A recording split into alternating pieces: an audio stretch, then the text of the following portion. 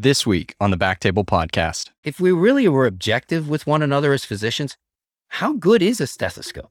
Is it really that good? If you actually dig into the data, it's kind of surprising how inaccurate it is, yet how much we depend on it. And yes, the old guard will be there that are really, really good and can listen with their stethoscope and tell you exactly what murmur it is. But I will tell you all day long, instead of listening and guessing, I would rather look and know. And Butterfly makes that difference. And so I absolutely will tell you the future will be there in not too distant future, that every single medical student will be trained with ultrasound technology, hopefully a Butterfly, but that is a foregone conclusion at this point. And it's basically already becoming a determinant where students want to go to school.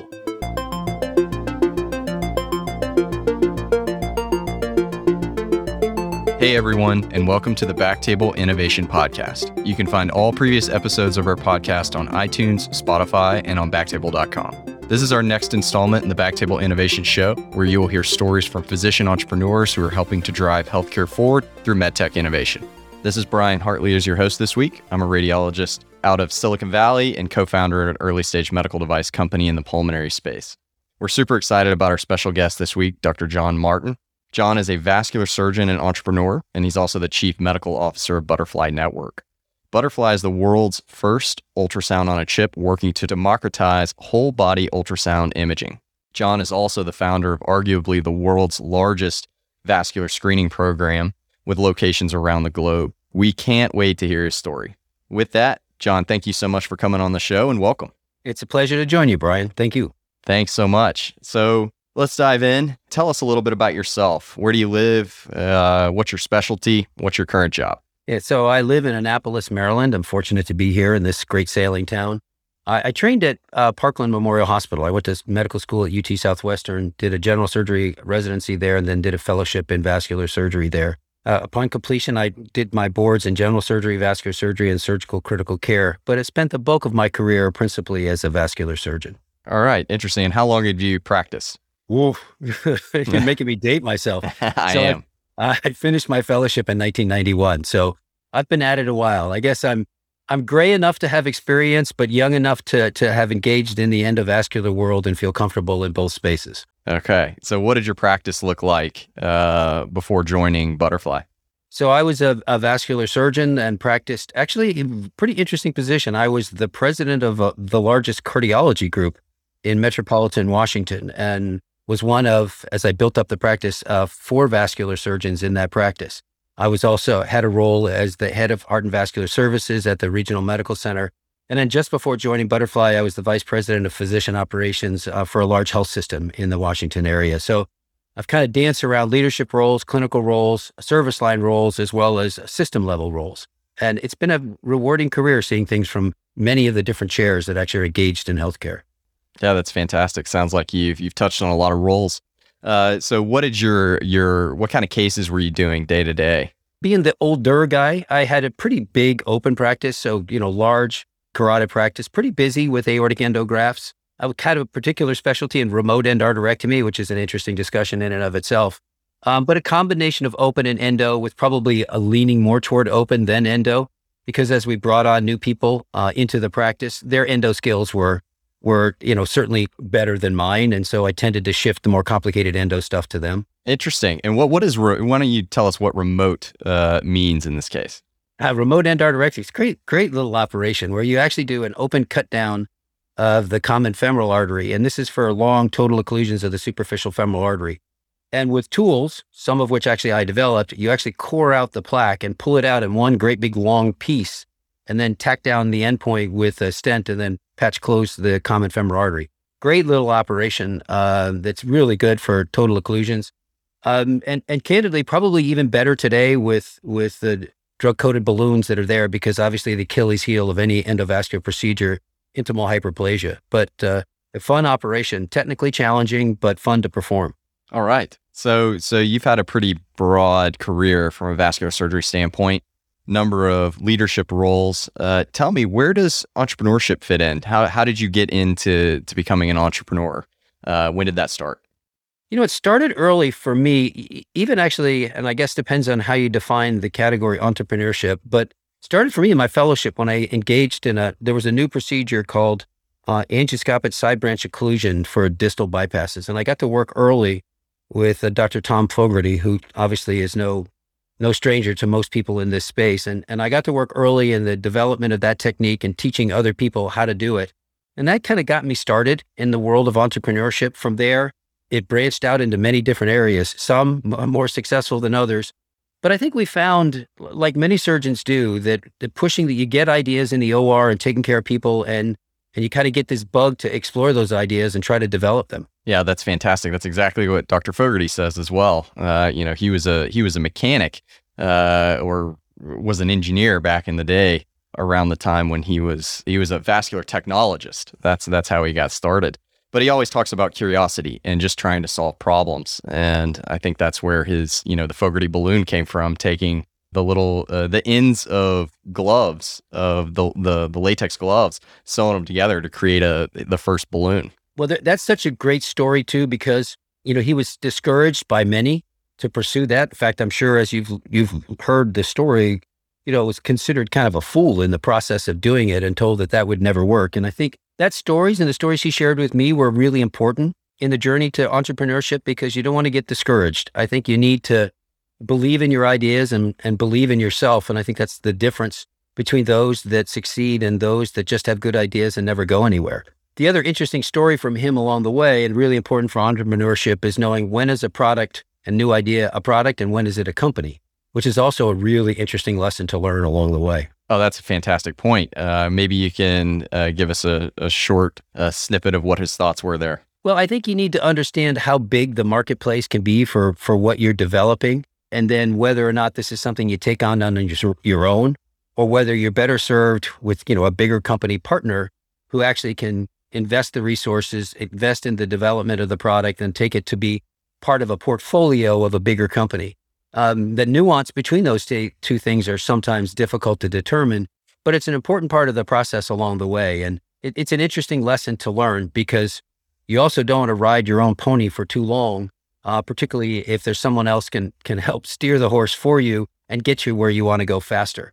And I think the other lesson about it is, don't be greedy. Don't want to see that it needs to be all about you. If you believe in the technology and believe it's going to help people, then understanding that others bringing that to fruition can help more lives, help more surgeons, help more patients. Sometimes that's a better route to take. But understanding the difference between the two is a nuanced thing that I'm sure over time, you take your lumps.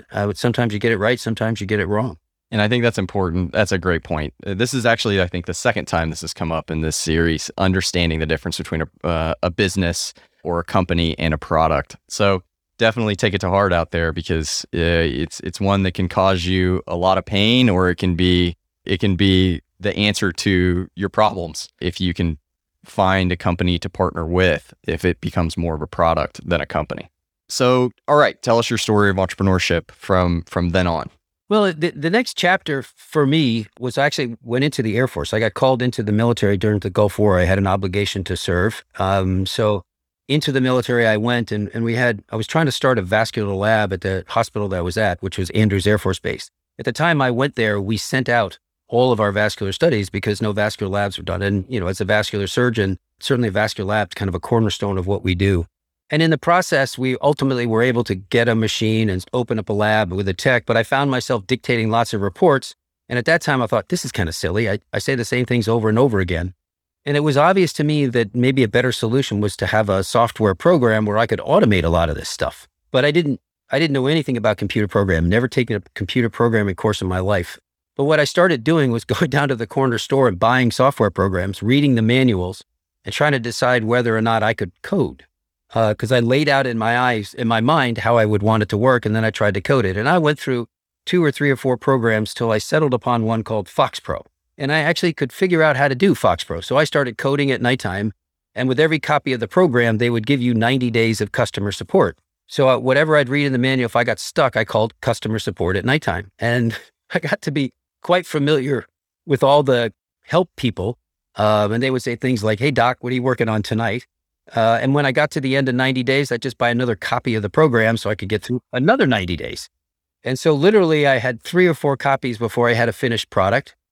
And then I started using it in our own lab. And that was kind of the start.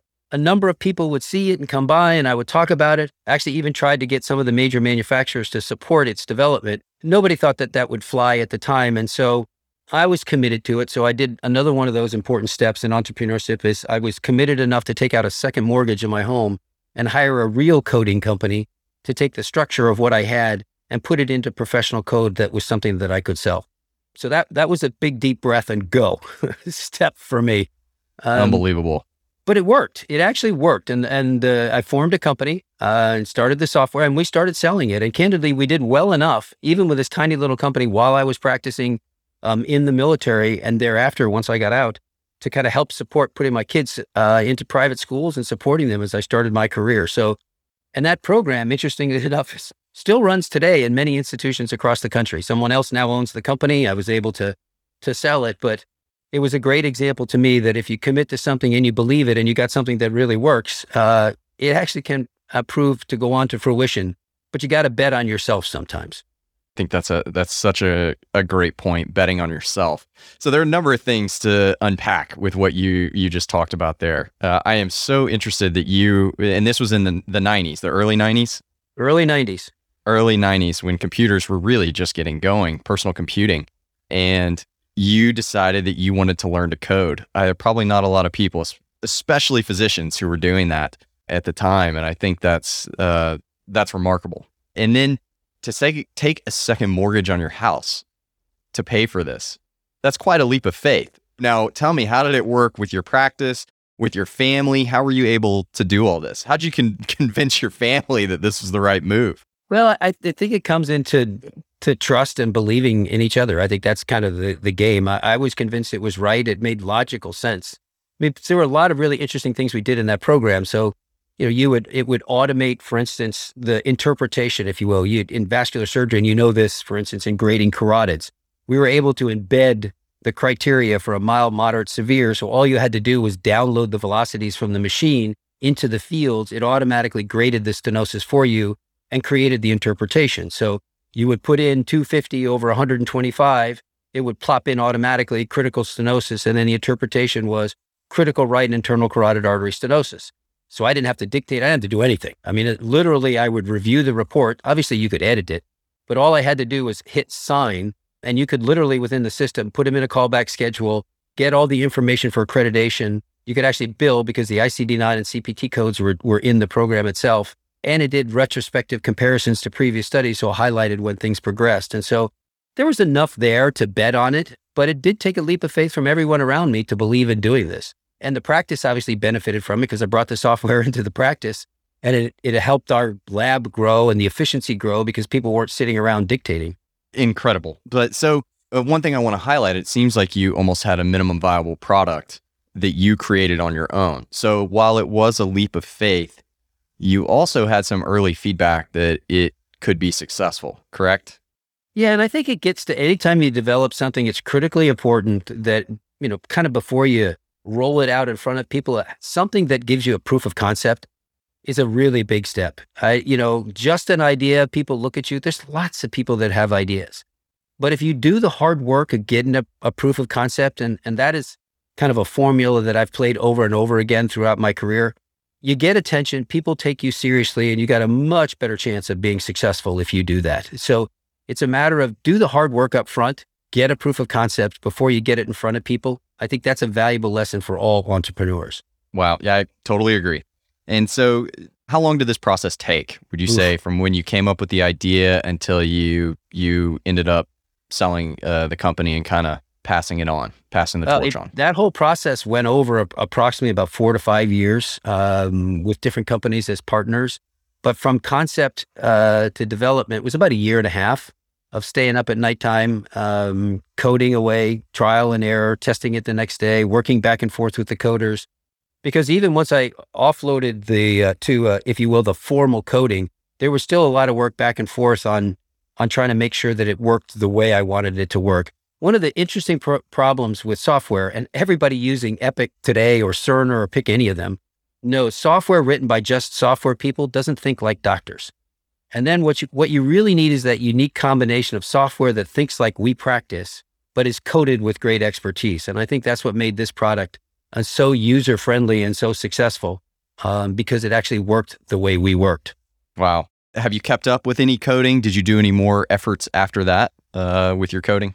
Yeah, so then I did a second program, and this was really around outcomes very early on. In fact, I started this project about the same time I did the smaller one with the lab.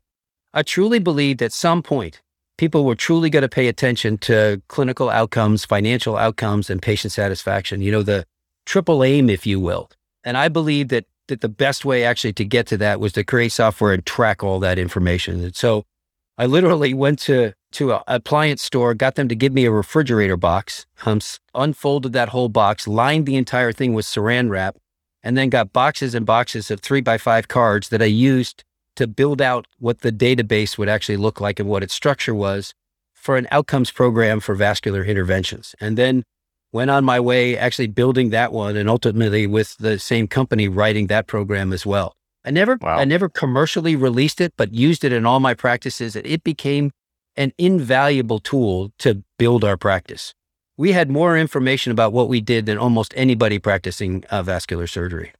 Wow. So you basically built a storyboard or whiteboard out of refrigerator boxes. That's correct. So that you could visualize the whole workflow and the database and how it would work. It made it much easier for the coders to just kind of look at it, and then they could structure it because they could see how I had set everything up, move the pieces around, what worked, what didn't work. But we did a lot of complex things. So you're a radiologist, you know about interventional procedures and interventional coding. When you do a whole bunch of different procedures, there's a whole litany of codes that you use. What we were able to do was be able to code automatically just based on catheter position and the things that you did. And it structured the coding in a way that optimized both reimbursement as well as actually tell the real accurate story about what you did. Wow, that seems like something that I think only probably became more important as the years went on. You may have even been a little early for that. I was too early. There's no question I was too early. You were ahead of the curve. On that one, I was. A real interesting story, I'll tell you just quickly about why that was so important. So we had one of our vascular surgeons who all of a sudden their badge for radiation started reading higher. And we couldn't understand why. Why all of a sudden would that be the case? So what we did was dug into the database quickly and looked at the breakdown of all the procedures that he did. And you looked at the distribution of procedures and you go, okay, well, that hasn't changed much, but let's look at it in deeper. And we were able to do this this literally took me 3 minutes to solve. So I looked deeper and looked at the dialysis cases that he was doing because he did a lot of interventional dialysis cases. And I was able to see that in his dialysis cases, there was a shift from those that were preventive, i.e. before it failed, to, reactive after it failed and had to do an intervention.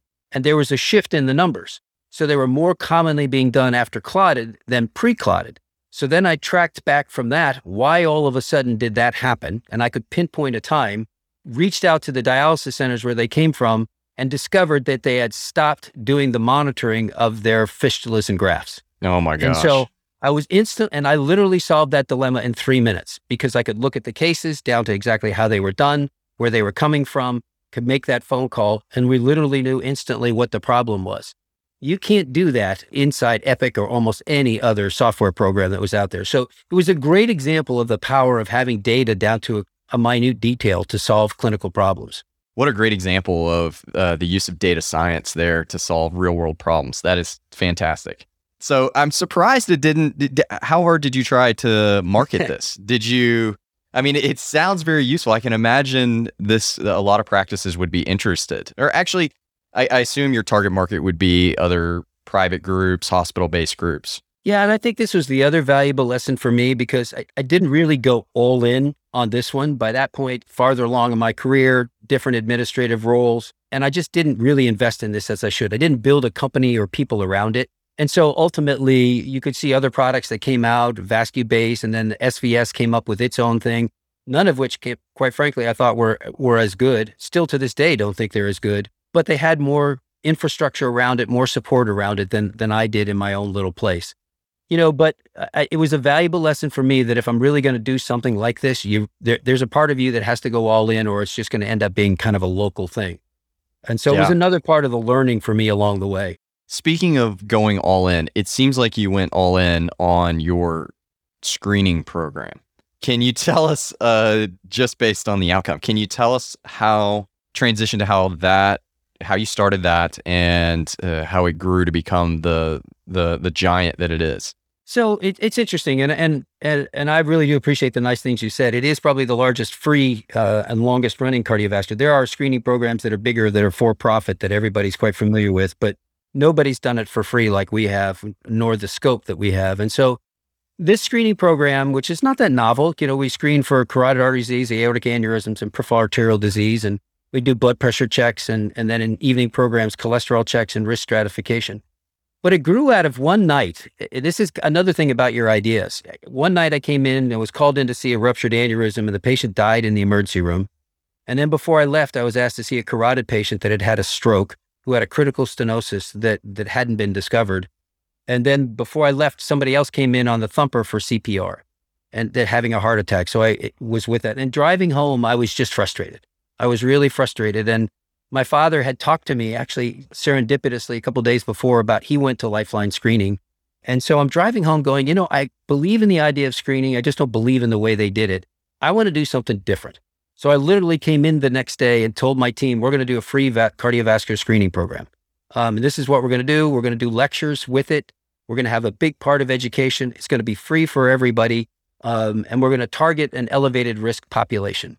And by the way, as everybody looked at me like I had four heads, we're going to do no self-referral. So everybody we screen is going back to their primary care doctor. If they want to send them to us, great. If not, we don't care. Our goal is just to find disease and try to risk stratify things.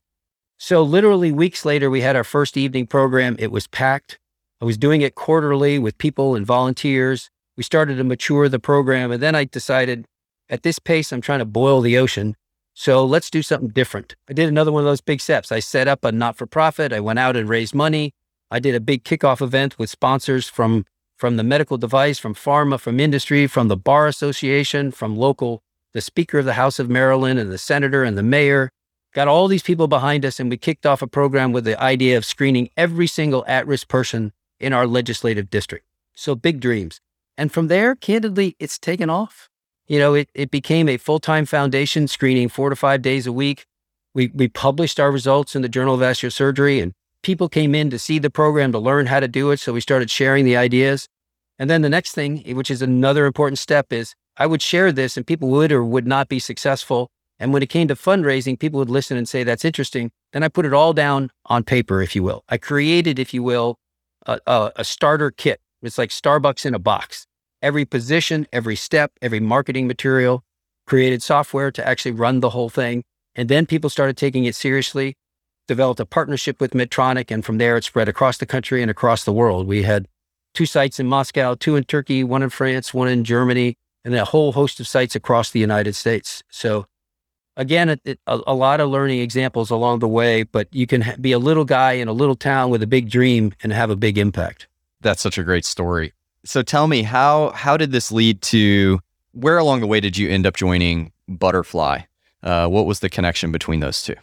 Isn't it interesting how life takes its turns? It really is quite fascinating. And, so this program, it's called Dare to Care, and the foundation's called the Heart Health Foundation. And we had a really nice partnership with Medtronic. And part of the team members of Medtronic, we were always looking for ways to how do you make screening for the public cheaper? And so they had discovered this company, this little tiny company out of Guilford, Connecticut, of all places, had a patent submitted for an ultrasound on a chip. And it looked like it was something that was going to be very versatile and much more affordable. So they had set up a meeting between Medtronic and Butterfly. They had some preliminary conversations, which I wasn't party to, about what they could potentially do for aneurysm screening. And they invited me to a meeting with Butterfly at the VEITH meeting. So I attended that meeting on the invitation of Medtronic. I sat in the back of the room. We didn't do introductions at the beginning, so Butterfly had no idea who I was. So they go through the whole presentation, and then, of course, when they finished, the whole Medtronic team, small comments, but all of them looked at me and said, well, John, what do you think? Is this thing credible? And I said, it's not only credible, it's incredible. And I took out my wallet and I said, I'll buy one right now. I was so blown away about not only where they had gotten so far, but what the potential of it was. It was not an FDA cleared device. It was still in the development phase.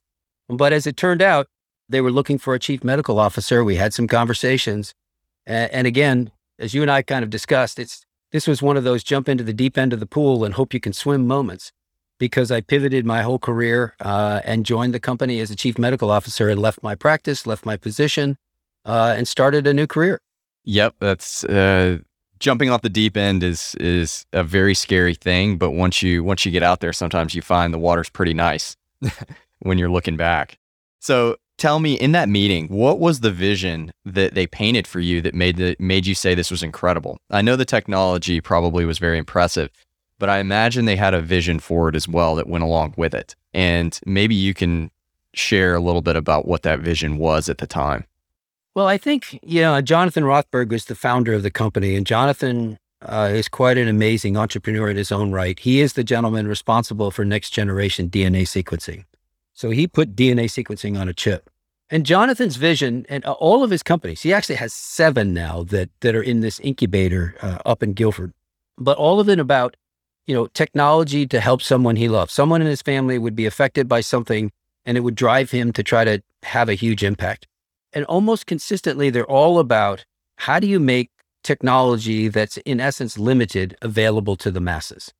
And so as I looked at this ultrasound on a chip, you're looking at, for the first time ever, a single probe that could scan the entire body, a device that could leverage the silicon industry. And if you look through the history of the silicon industry, it has transformed whatever business that it's in, whether it's the computers itself, whether it's the cameras on your phone.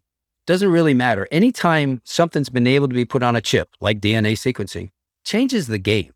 And so I saw that for the first time ever, that ultrasound imaging wasn't going to be a test I ordered. It was going to be something that was in my pocket. And I knew, I could see the vision of this. And I also knew, just kind of historically from the role that I played in imaging, that you look, 2/3 of the world has no access to medical imaging at all. And so if you think about the fact that all of a sudden now an entire ultrasound system could be $2,000, that's affordable at a personal level. And then all of a sudden now doctors aren't going to have to decide, do I want to order a test? The test was in your pocket. And I could see just how that was going to change medicine everywhere. And that's why I changed. That's incredible. For our listeners out there, how expensive are these legacy ultrasound systems, the systems that existed before Butterfly? Yeah, if you think about the classic set, even at the lowest end, it's 10 to 15 to 20,000 because you need multiple probes to scan the entire body. And the high-end systems are 100, 150 to 200,000. So this is just orders of magnitude. It smashes through that ceiling from where it is an asset of the institution or the practice into being an asset of the individual. And that's really what Butterfly did. I think it's important to say with the piezoelectrics, you do need multiple probes, correct? And those probes can be $10,000 or more. Yep, that's 20. correct. And that's not even the system. The system itself, I'm sure, is, a capital piece of equipment as well. Yeah, that is a fundamental change, but it didn't stop with just that, even though that was obviously important enough. The other thing was the fact that you could just connect this device to a smartphone or a tablet.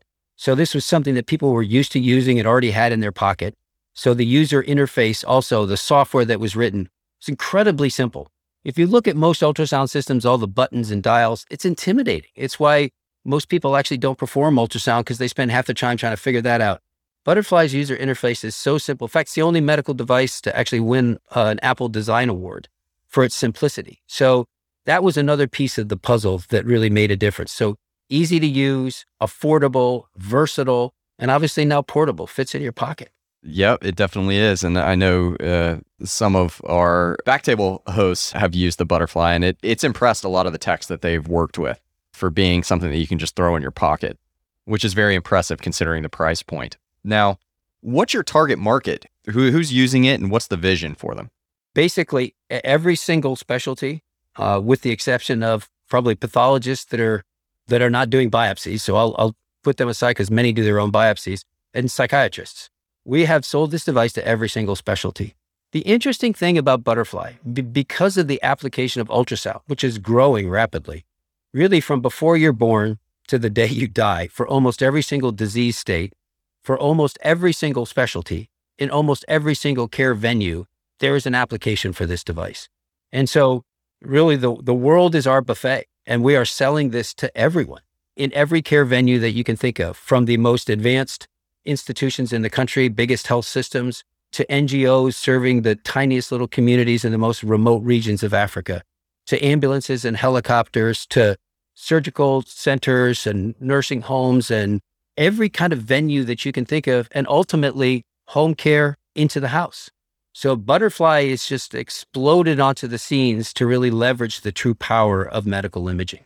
Tell us the model. So you sell the probe for a fixed price, and then you have a subscription model. Is that how it works? A yearly subscription model?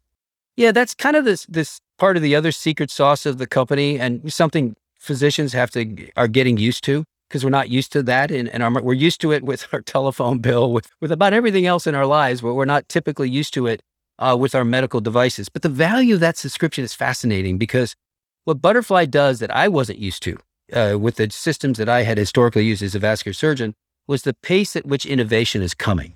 And so much of the innovation of the device, the artificial intelligence tools that we develop, the new applications, the improvements in image quality, the algorithms that we develop, all come to you via software. So you get a software update that all of a sudden, and I'll use as a great example, we have one of the best bladder scanners out there today. Instead of typically having to run the probe over the bladder while it tries to capture the data, you put a Butterfly down right smack in the middle. It does a vector scan of the bladder and in 3 seconds spits out the volume. That came to all the existing users once we were finished and through the FDA in a software update.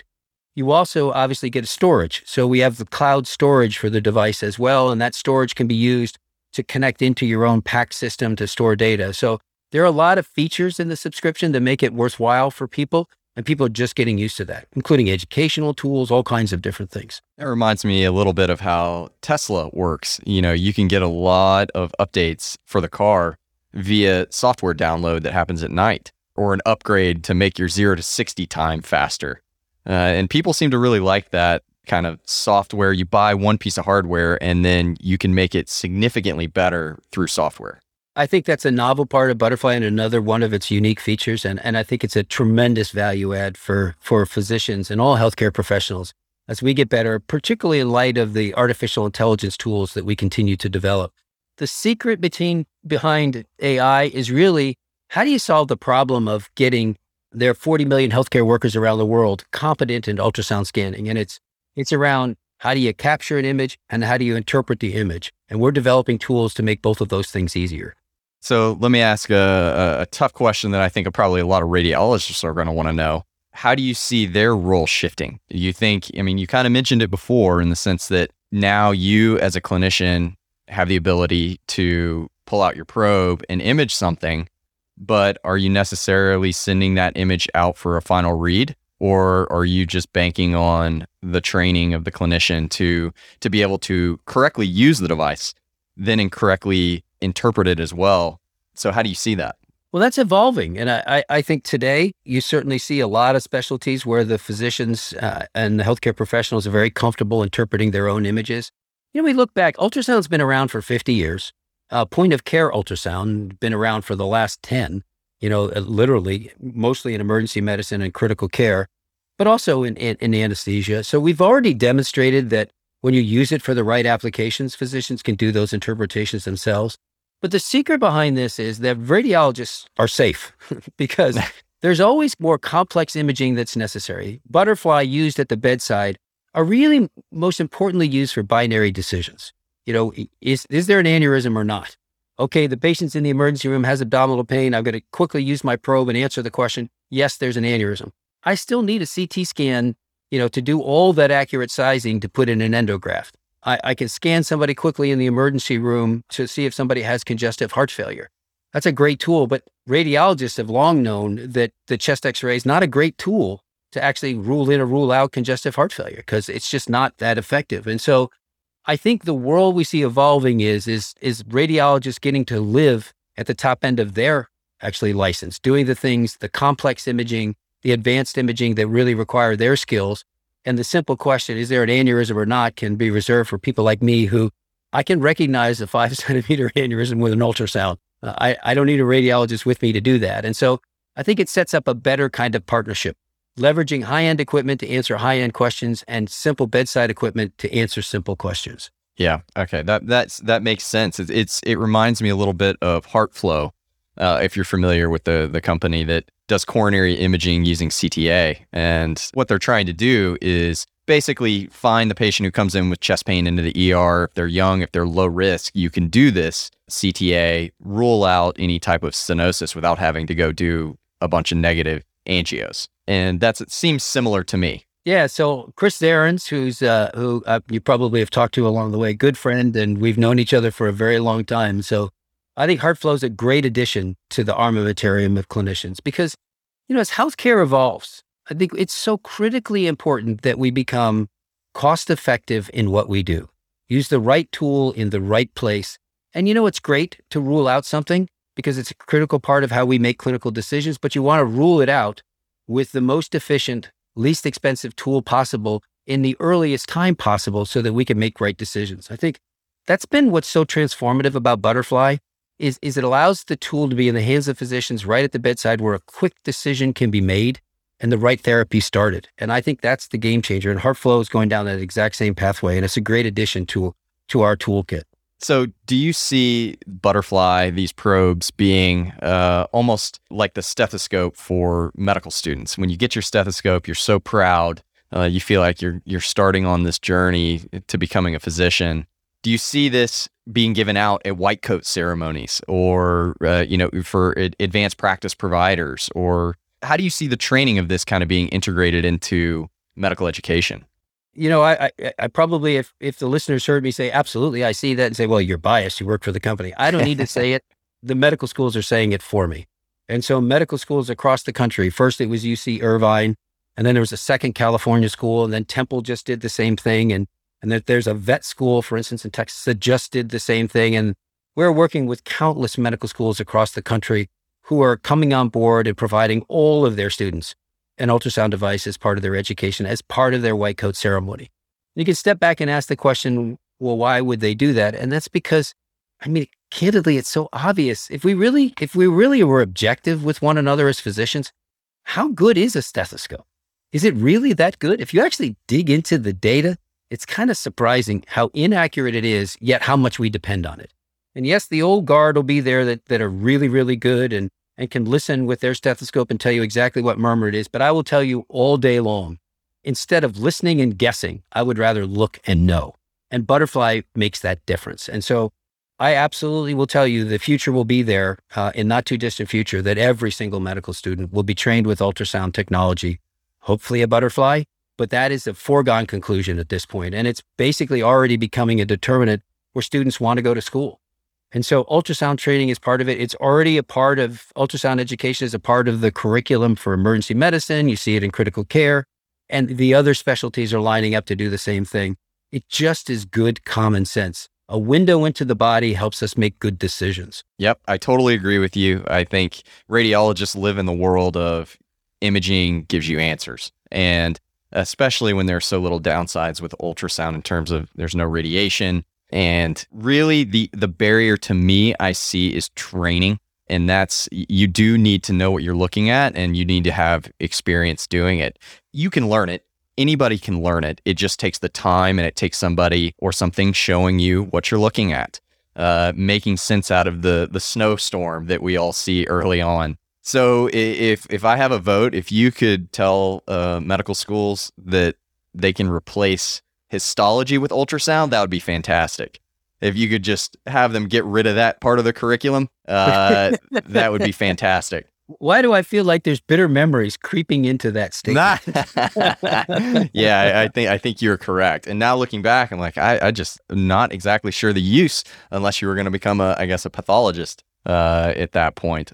Well, I tell you, Brian, you're not too far off in that thinking, because if you think about it, one of the really interesting things about Butterfly is that with a single probe, you image through a broad array of frequencies. So, it's a full D array that's capable of 3-dimensional imaging, and you have all that signal data coming back in. We're so used to structuring image the way our eyes want to see it.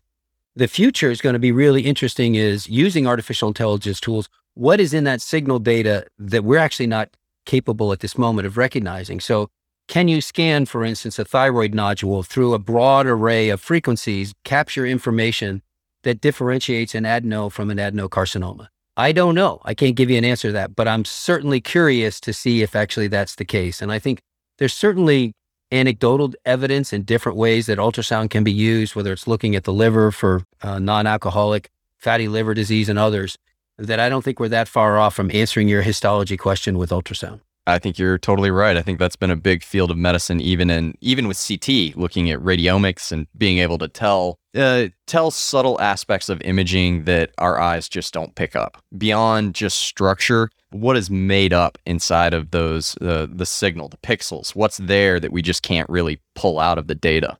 So I'm interested to see where that goes. So from a telemedicine standpoint, are you seeing this being used with telemedicine, and in what way? Yeah, and I think, and it's a little bit trite because I don't mean to be disrespectful, but telemedicine is a teleconversation until you can actually capture real data that can be, change, if you will, the diagnosis. There's some great clinical studies that show, for instance, let's use primary care as an example. Really nice study done out of England that when primary care doctors used ultrasound in the practice, it changed their diagnosis 50% of the time, dramatically reduced their secondary images and referrals. But if you're going to change your management, your diagnosis 50% of the time with imaging, and you're starting to talk about telemedicine, sure makes sense to try to get it in the telemedicine environment. And one of the beauties of Butterfly is it makes it really easy.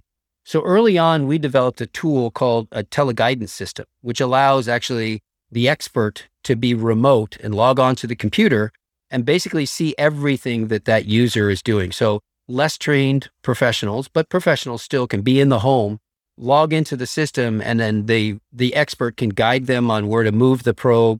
They can control depth, gain, all the different things you can do remotely, almost like they're driving a drone, and really help in the assistance of getting telemedicine and that imaging to the bedside. We've already met with the FDA and certainly will continue on our journey to bring imaging into the home with patients scanning themselves. That is part of the future we see, which obviously can make a huge difference in the world of telemedicine. Yeah, having data, you're right, is so important with telemedicine. And I think the more data that physicians can have without having to bring the patient in, the better decisions they can make. Now, we live in a COVID world, and I want to know, how is Butterfly being used in ERs, hospitals, on potential COVID patients? Yeah, so early on in this pandemic, we were very active, and probably the place that we had the most activity was in Italy. And as everybody remembers, Italy was the first and hardest hit from this pandemic. And we had a whole host of key physicians who really leveraged Butterfly early in the game for the management of COVID for a number of what appears now afterwards to be very obvious reasons. First of which, lung imaging with Butterfly is phenomenal. It is just phenomenal. And there are some unique features of COVID that are picked up very quickly with lung ultrasound, and Butterfly was able to take a role with that as well. The second thing was that you could put it in a room and cleaning the instrument, not sterilizing, but cleaning the instrument became a heck of a lot easier than cleaning a cart. You could very quickly clean a Butterfly, and candidly, because of the price point, you could leave them in the rooms in COVID patients and use them in that way. The third thing is it could be very portable in pop-up tents and the setups that we did outside hospitals. You could deploy Butterflies where you couldn't deploy carts because A, they weren't available, and B, they just weren't set up to handle those. And they even had devices go into the home with patients that were involved with physicians. So there's a lot of very early research that was done with Butterfly and then clinical activity using this in COVID patients. And so it was quite phenomenal what role Butterfly actually played in this. And there are a whole host of publications using Butterfly that talks about the role of lung ultrasound with COVID. And I imagine not just lung, because these patients are very much prone to getting DVTs and PEs. So I imagine this is used for finding those DVTs as well. Yeah, the versatility of the probe made it really special. So it was not uncommon, for instance, in the ICU, where everybody didn't want to go into the room, that they could actually use the teleguidance tools to everybody stay outside the room and have someone go in and scan their legs, scan their lungs, scan their heart, particularly with all the concerns about myocarditis as well. So one probe could do that, and everybody could be outside the room, even for line placement. It was very effective for that as well.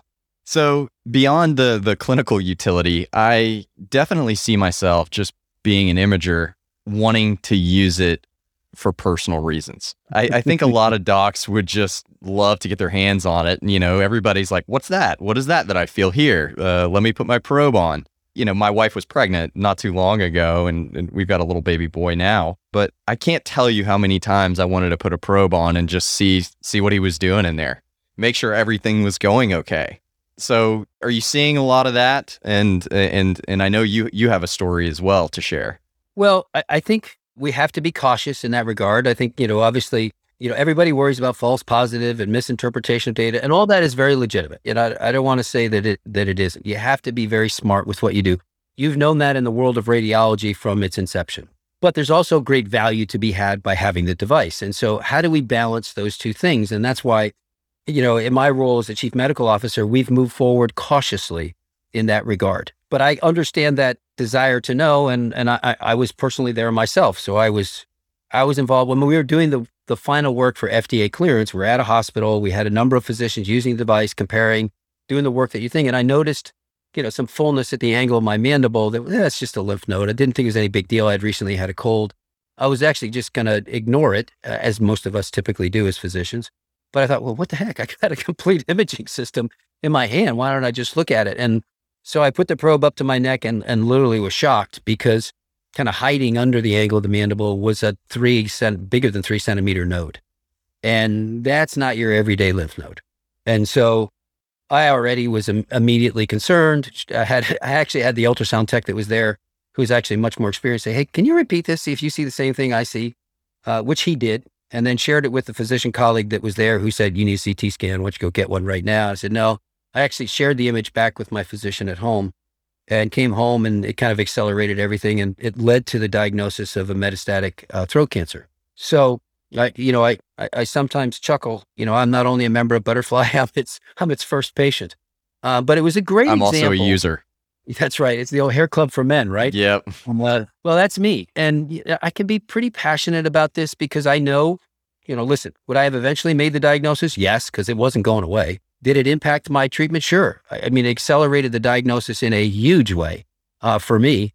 And, anytime you have metastatic disease, the earlier that you find it, the better off you are, the better it leads to treatment. And so, I'm a personal living evidence that the power of this can have is significant. Now, obviously, the flip side of that is, people get lymph nodes in their neck all the time. They're not a big deal. Do we want everybody and their grandmother getting biopsies? No. But I think as we develop this technology, we build rules around using it. We find the right way to balance the need to know versus the, irresponsible use of equipment. I think we'll find that right balance. And so let's use your wife and your recent pregnancy, and congratulations on the new baby. But let's assume, for argument's sake, you don't live in a major city. You live in a very rural place where ultrasound in your OB is an hour and a half or 2 hours away, which is not that uncommon in this country, let alone the developing world. And you're a high-risk pregnancy.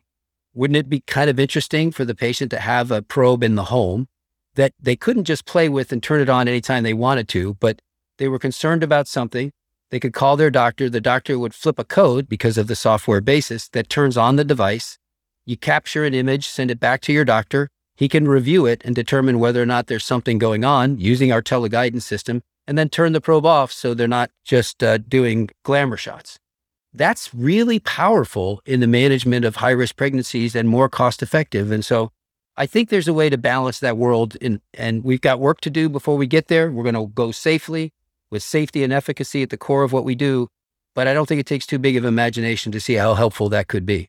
There's always a desire for people to know and to wonder what's wrong with themselves. But obviously, that can become incredibly dangerous when they start to see things that don't really exist, or start worrying about things. And we could become inundated as physicians with, what's this? What's this? What am I looking at? So we're really cautious in the way we're actually proceeding with this going forward. But I don't want, and this is really important when I talk to people about this, is that caution shouldn't get in the way of the progress and what this actually can do for health. And so I think riding that fine line between knowing where it can be dangerous and where it can be helpful, and being structured in the way in which we advance into new areas of availability of this device is a key part of the way Butterfly is moving into the future. And I think, even in physicians' hands, you can imagine, okay, how good is a regular family practice doctor doing a complex echo of the heart? Well, they can't do that right out of the gate. And so the way in which we're teaching people, and this will eventually, and physicians, let's start with them, but eventually patients, is be very limited in what question you're trying to answer. I don't use a stethoscope to try to answer complex questions that it can't. You shouldn't do anything different with an ultrasound device. I can look at the heart and very quickly tell whether or not there's a pericardial effusion. That's easy. That is actually pretty easy.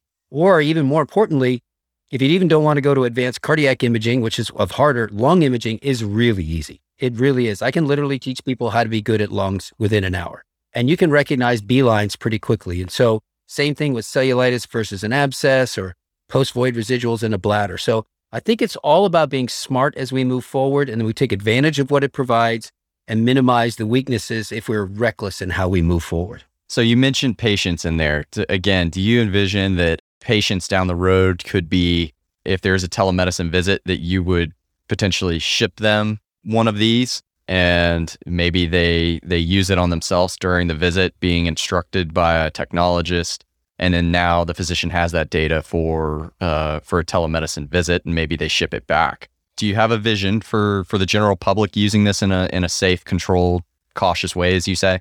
Yeah, I do. And I think that's a part of the vision. So I'll give you an example of how we're honing in on that. And I'll use, one of the world's most significant health problems, congestive heart failure. There's 6.5 million people in the United States alone with heart failure.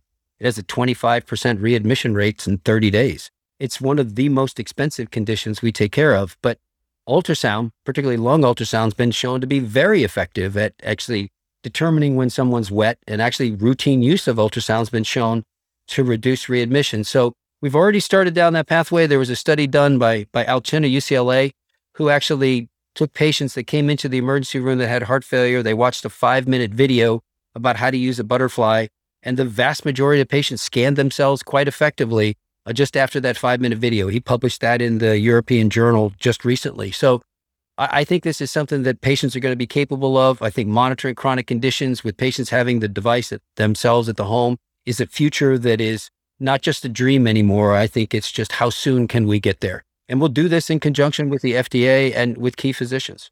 Do you see this being used for dialysis patients to monitor fistulas, grafts, flow before it goes down? Sure. And I think you can also see it being used, as you're so well aware of the fact that dialysis is moving into the home. There's so many more patients are doing home dialysis. A great way to do an ultrasound guided needle access. We all know that that's more accurate. And so I think there are a lot of great values for ultrasound and dialysis patients. I think that's a big population that we will be targeting next. Wow, that's great. So thank you for sharing that the vision of the future for Butterfly. It's clearly going to change healthcare one way or another. Hopefully we, as you said, take it slowly, cautiously, and try to avoid some of these false positives that are for sure going to come up. But this is one of those, do the benefits outweigh the risks? And I think they definitely seem to trend in that direction here. So thank you so much for coming on the show. I would love to just summarize briefly just a couple of points you mentioned more towards the beginning, where you were talking about your personal experience, and if you would permit me. So the first thing we talked about was knowing the difference between a product versus a company. Once again, it comes up, this becomes so important that if you have a small device that maybe isn't perfect for, starting a business, hiring a sales force and going out and selling it yourself to hospitals, it could be a perfect fit for a strategic company who you can leverage their resources for regulatory, for distribution, and knowing the difference between those two things can make your life a lot easier. Next, proof of concept is a really big step. If you have an idea and you want to chase it down, go out there and get proof of concept first. Try to do it in a low-cost way and try to do it quickly and get feedback on that, so you at least have some data that gives you the confidence to move to the next step. And that is taking a leap of faith, committing to your project. John took a second mortgage so that he could pay for, the high fidelity coding prototype for his software product in the vascular lab. And really knowing that he had proof of concept allowed him to do this. Next, you have to go all in. You have to go all in your product. You notice the one time that he admits he didn't go all in, things maybe didn't pan out the way it should have with this product, the way he was making it sound. So for you guys out there, if you believe in it, dive in the deep end. And finally, you mentioned Butterfly. Feels like it's changing the healthcare paradigm. It's changing the way we image the world. And especially in low resource settings, I think this is just fantastic. And I can't wait to see what you guys do next. So again, thank you so much, John, for coming on the show. Anything else you'd like to add to those summaries? No, Brian, I think that was great. I think you summarized it quite well, and it's been an absolute pleasure to be speaking with you today and to share these stories. Awesome. Thank you so much.